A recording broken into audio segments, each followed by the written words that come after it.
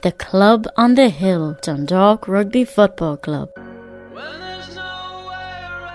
In this week's programme, we will focus on the club's rugby achievements from the late 70s straight through to the noughties. We will first hear from two key club men, Tom Riley and Robert Shackleton.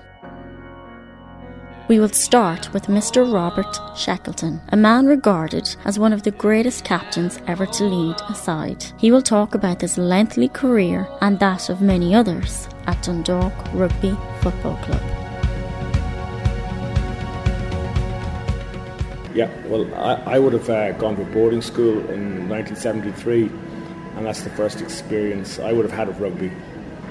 And after 6 years, it was decided I was going to come home to the farm, so I needed some kind of a hobby to keep me going. So the rugby club in Dundalk was the one that beckoned to me, because being from the RD area, I suppose the McGee connection at that stage was a big thing, and Jimmy Shannon as well would have been another.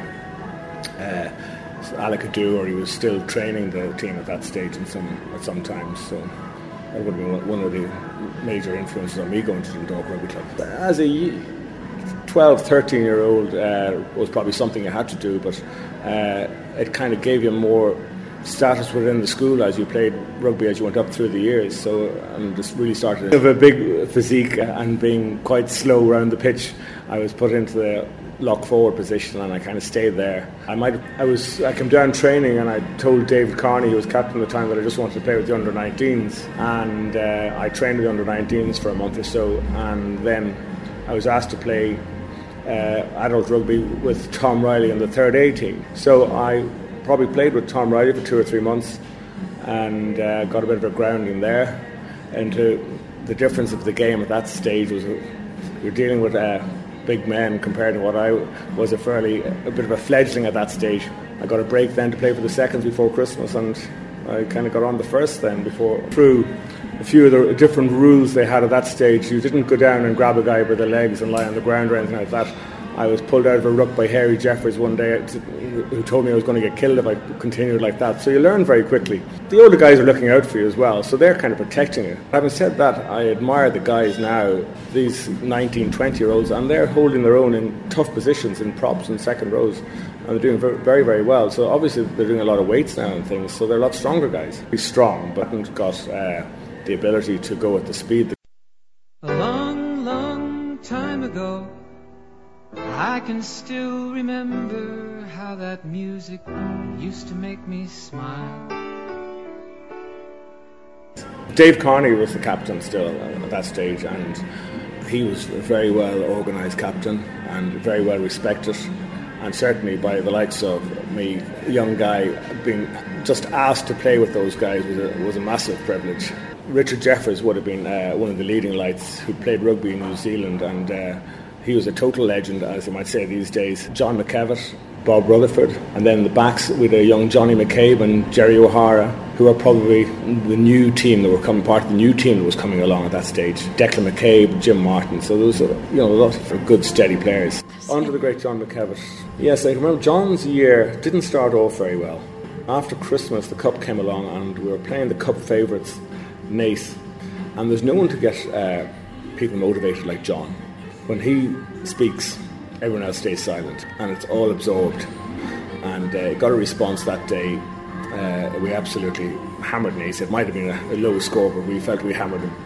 And we got on to a good cup run then, and we were very unlucky to lose in the quarter-final. So I was starting to find my feet a bit at that stage, and kind of felt I could make the grade at some stage. We had a very, very good year. I knew if I had my chance that I could make those people dance, and maybe they'd be happy. I was a very young guy, and I was well-minded.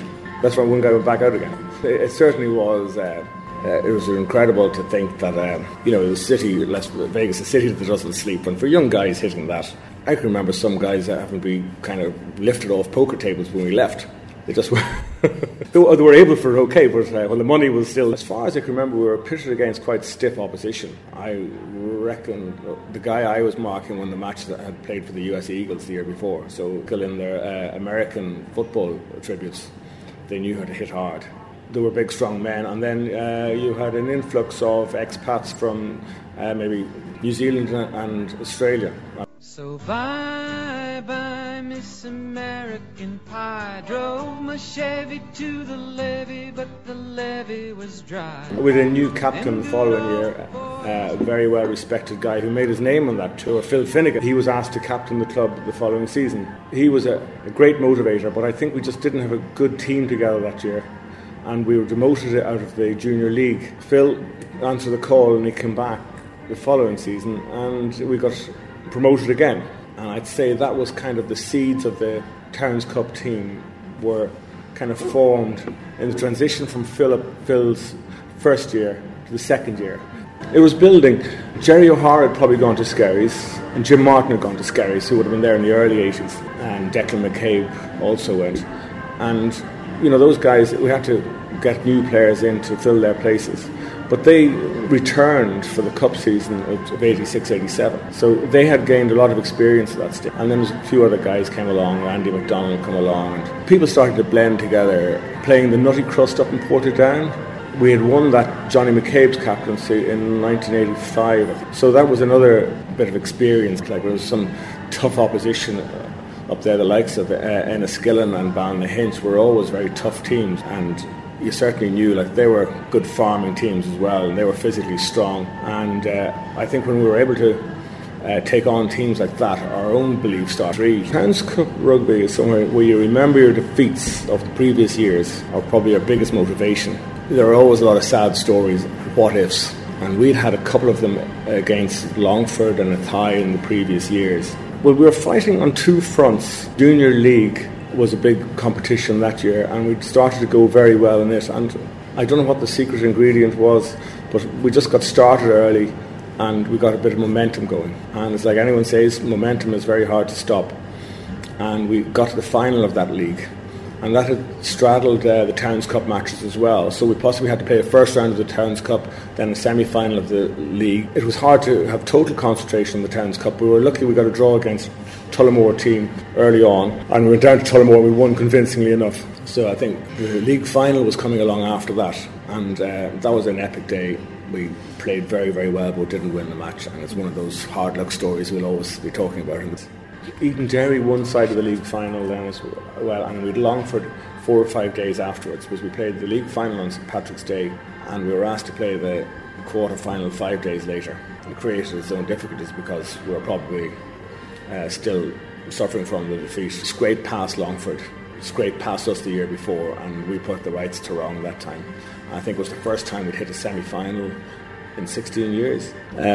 We'd drawn Tullow in the semi-final then, which was the easier draw because Kilkenny were on the other side, and they had 2 ex-Irish internationals playing with them, so we wanted to leave those as long as we could.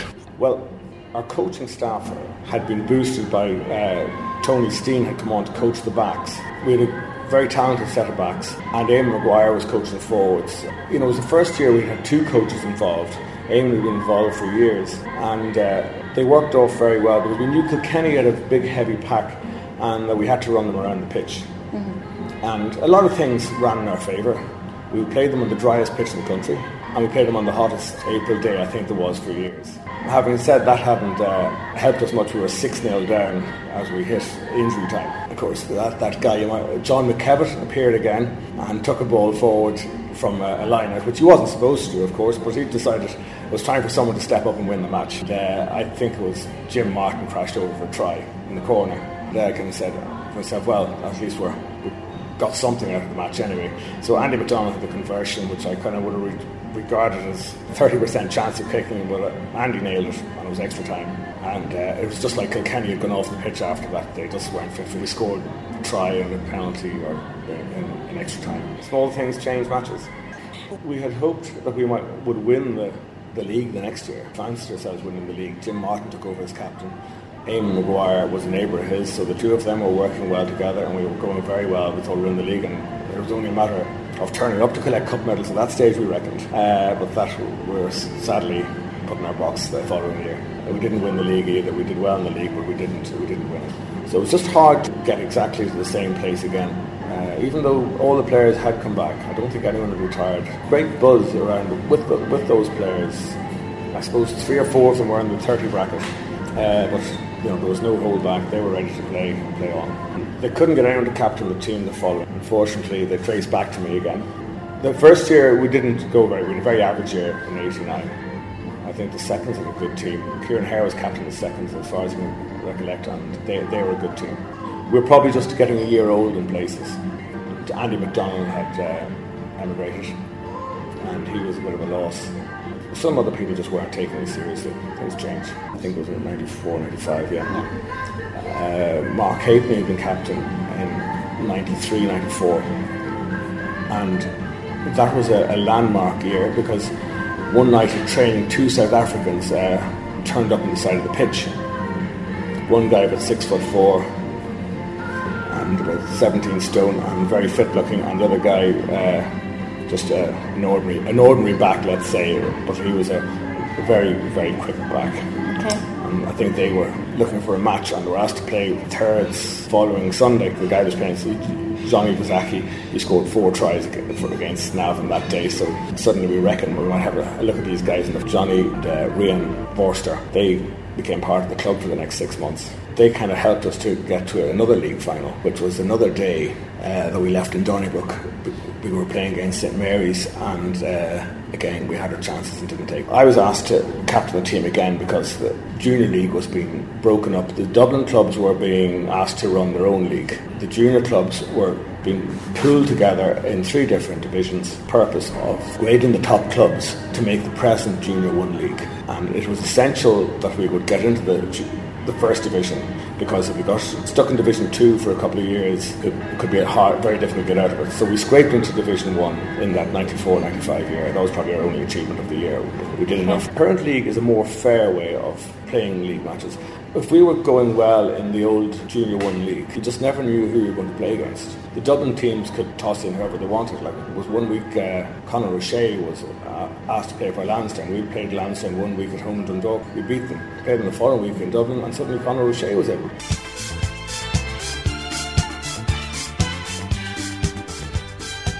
We hadn't really gone like the Towns Cup team, apart from John McKevitt. Johnny McCabe had emigrated as well in '89, so there's a few voids as well. Things probably got worse because we had a coach who was covered by the FAW scheme, a guy called Mark Benton. He was a very strong player. He got a very strong discipline ethic. A lot of the older guys played like they were younger guys. He had retired and came back from retirement.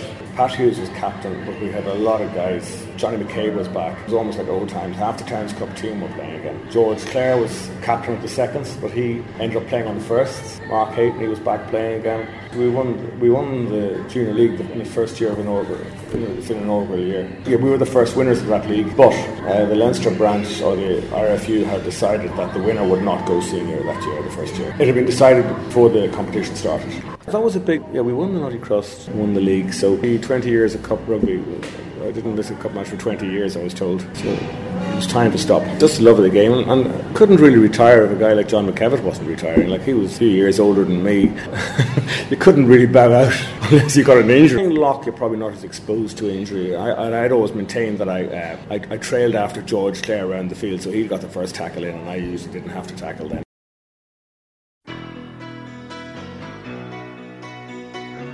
Yeah, the need to get something tangible, I think, it means a lot. It means a lot. And I think that team that got medals a few years ago, it will stand to them. They will get back together. They will come back to Dundalk, and something will happen. Well, I think it's when I was a young guy down there, there was people doing the same for me. You learn off your elders. It's just a natural progression. And when you're on the way down, I think every team that has someone experienced in the ranks, someone that are coming down from first to seconds or third, it's invaluable to guys. It can raise the performance of those younger guys by 20 or 30%, just knowing how to use their energy. It wouldn't be something you're conscious of, it's just something that happens. Something kind of, when you see a team going well, you're usually aware that there's a little catalyst there that's making it happen. Coach can't coach when you cross the white wall.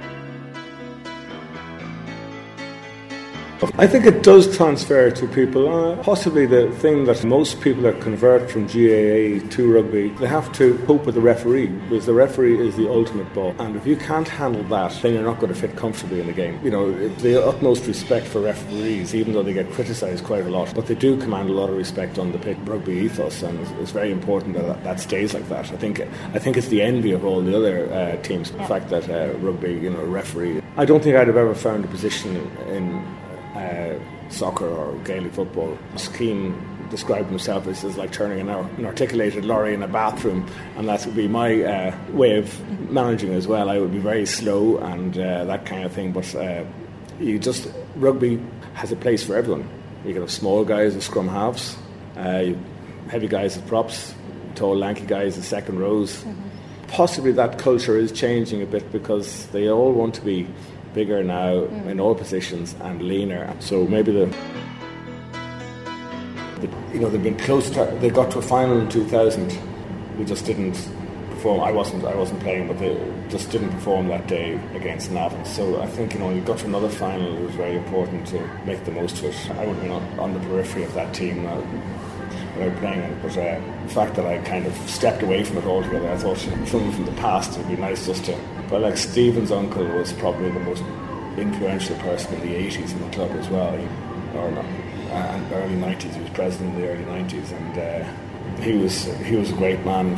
He was the Terns Club captain before I came along. Well, people maintain that he lived well. He dined out well on the experience. He didn't hide his light under a bushel, Vinny, but he was absolutely massive influence in the club. We'd done everything in the club, from committee and everything like that, and I'd feel guilty. I hadn't served in committees or anything like that apart from as captain. And that's right, there's very important links to the families in 2011. We had three families, Wilson, Annie and John McKevitt, and I think that's testament to the work they actually did with their sons when they were coming up through the ranks. They took those teams on board, like Derek Williams had taken his team on board, Andy McDonald had taken that team on board as well. So it just shows what can be done and the influence those guys had after playing.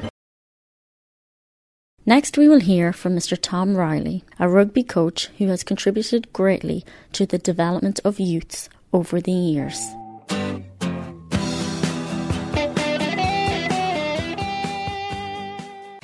Yeah, this is Tom Riley.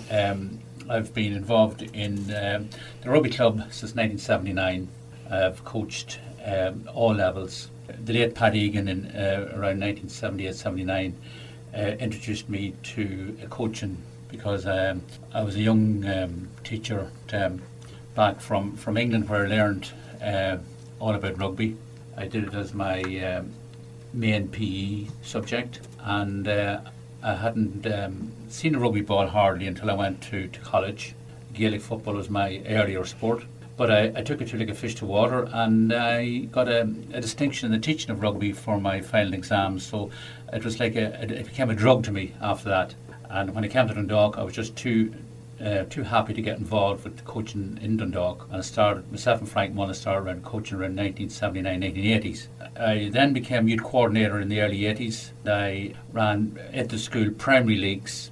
I also coached the 11s and 14s. At that time too, the late Sean McCabe, Bill Burke were hugely involved in the coaching of various youth teams. Later on then, we had various victories with the under 12s, and it was under 11s in those days. Myself and Frank, Bill and Sean had some fine victories with under 14s and 16s. In the Heritage year 1980-89, the late Vinnie McGee, the president of the rugby club at the time, saw a big vacuum at the under 16s, under 18 learn fill-in teams. I had sort of retired as youth coordinator for a number of years, and then Vinnie asked me would I come in the Heritage year and restructure the whole secondary school system, because years and years ago it had been very successful, but there had been no secondary school rugby in many a year. So I went in and I started off the secondary leagues at under 15, under 16, under 17, that age group. And within a year or two, it was spectacular results we had, because there was a huge response from the secondary schools. We had massive numbers then coming out to the rugby club to train at under 16, under 17, and from then on we were then filling under 18s and under 19 teams at the rugby club, which we hadn't done for years. The under 18s then in Leinster were very successful. We reached 3 under 18 finals, and we didn't win any of them, but for where we'd come from, that was a good success. And we produced many players for the Leinster youth level. Barry, your brother, Kelly, people like that. And we also produced 3 for the Irish youth team. Martin Carr, in fact, I think 1990, I think it was around that time, he was the Irish on the 20 front row was Martin Carr, Keith Wood and Paul Wallace. And we all know where Paul Wallace and Keith Wood ended up on the Lions teams. So Martin had the distinction of playing Irish on the 20s with them. David Carlin then and John O'Hanlon also played for the Irish youth team. So it was great success then. And we also had in Ulster in the Armagh Floodlit tournament, which was a very prestigious tournament. Dundalk under 18s were the most successful team in that for years. We won it 1 year, beaten in 2 finals, and we had reached the semi-final nearly every year we entered it over a period of about 8 or 9 years. Then I think the biggest victory we had was the Leinster under 19 title in 1991. That was it's known as the Harry Gale. The Harry Gale is a very prestigious competition with all the top teams in Leinster entering it. We beat the Curragh in the final in January 91. The opposition for the Curragh were mostly sons of army people. The 2 Heaslip's, Jimmy Heaslip's 2 brothers, were much older than Jim. Jim is the youngest of that family. And Graham and Richard were playing on that team in 91, which we won with. And it was a tremendous victory for the club, and I think it's the first and only time we've won the Harry Gale. That was really the golden area for me when I was coaching. Many in the 90s, I would say the bulk of the first and seconds would have been players coming through from that era. It produced great dividends, the efforts we put in then in the secondary schools. The secondary schools at that time weren't playing in the Leinster competitions, but in the years following that, the years that we won in the mid-90s and up in the 2000s and that, the Dundalk colleges did enter the Leinster branch competitions, which would be the Leinster schools, the 8th competition, which would be the lower competitions. It wouldn't be the top level, the rugby players, the Leinster schools, but still the standard would have been quite good. And a lot of players did, certainly, went on, even the captain, I think like Noel Woods and that over the years, Martin Carr, Kieran O'Malloy, the Megans, there's any amount of players in that era went on to the firsts and the seconds and thirds, went on to become committee members. It was a very successful period. The fruits of that time are still in the club at the minute. There's still many young lads in the club at the minute. There's a great number of parents who are interested in coaching their children, and it's really been very successful at the minute. There's so many coaches out there, it's unbelievable, and the number of children out there. Although I'm not involved myself anymore, I spent a long number of years, over 23 or 4 years, coaching on an annual basis on successive seasons. So the club is in very, very, very safe hands. There are tons of coaches, loads and loads of young lads out every Saturday, I believe. It's in very good hands, very successful at under 18 level and under 16 level over the last number of years, having won Leinster titles. The club is in a healthy place as regards youth rugby. There is a large traditional family social aspect to the club. There are a number of families over the years who have been, I'm thinking now specifically of the McGee family, Paddy McGee and Vinny and Hugh, who unfortunately have passed away. But they were stalwarts of the club for many, many years. The culture of players coming through of the older families is still there. There's still the traditional families were there over the years. But there has been a big influx of new families as well who might not be traditionally affiliated with the club over the years. It definitely provides a good family entertainment out there on Sundays. There's a good culture about the place. And Tommy Campbell, the manager of the club, the foreseer, and he does everything, Tommy, he also has his own family working there. So he instills in the club a great family spirit, along with the president Kieran Hare. I came to the club, there's always been a great atmosphere about the place, and there's always been a great buzz on match days. There's always been a great commitment from an awful lot of volunteers over the years, and that is still going strong at the minute. Yeah, it was just privileged to have known Pat Egan. Pat was a pure gentleman. He unfortunately lost his life in a car accident many years ago, and he introduced me to Dundalk Rugby Club. I'm eternally grateful to Pat Egan for introducing me, because Dundalk Rugby Club had fulfilled my life for many, many years. Also, Vinnie McGee. Unfortunately, Vinnie has passed as well. He was another good friend of mine and got me involved as youth coordinator. There were other people who have passed on too in the club, and Paddy McGee, Vinnie's father, and Hugh and Kevin Hanratty. They were good rugby men too, who contributed so much to the success of the youths in my time there. All sports give a lot to people. Young men, by and large, need have an outlet for their natural aggression that young men have, whether it be boxing, swimming, Gaelic football, soccer, rugby. What a lot of people find in rugby is that their natural has a legal facility there for them to do. They're tackling, the running, team spirit builds up on them. Rugby is perfect for any young man to let out that natural aggression that he would have in a legal way. But rugby also, it reveals the character of the person, because there's no hiding place on a rugby pitch for anybody. If you don't make your tackles, you have found out very quickly. It builds character. Sport is the ultimate team sport in my book. The team is only as good as its weakest link. It is, in my book, nearly the ultimate in field games when it comes to building character.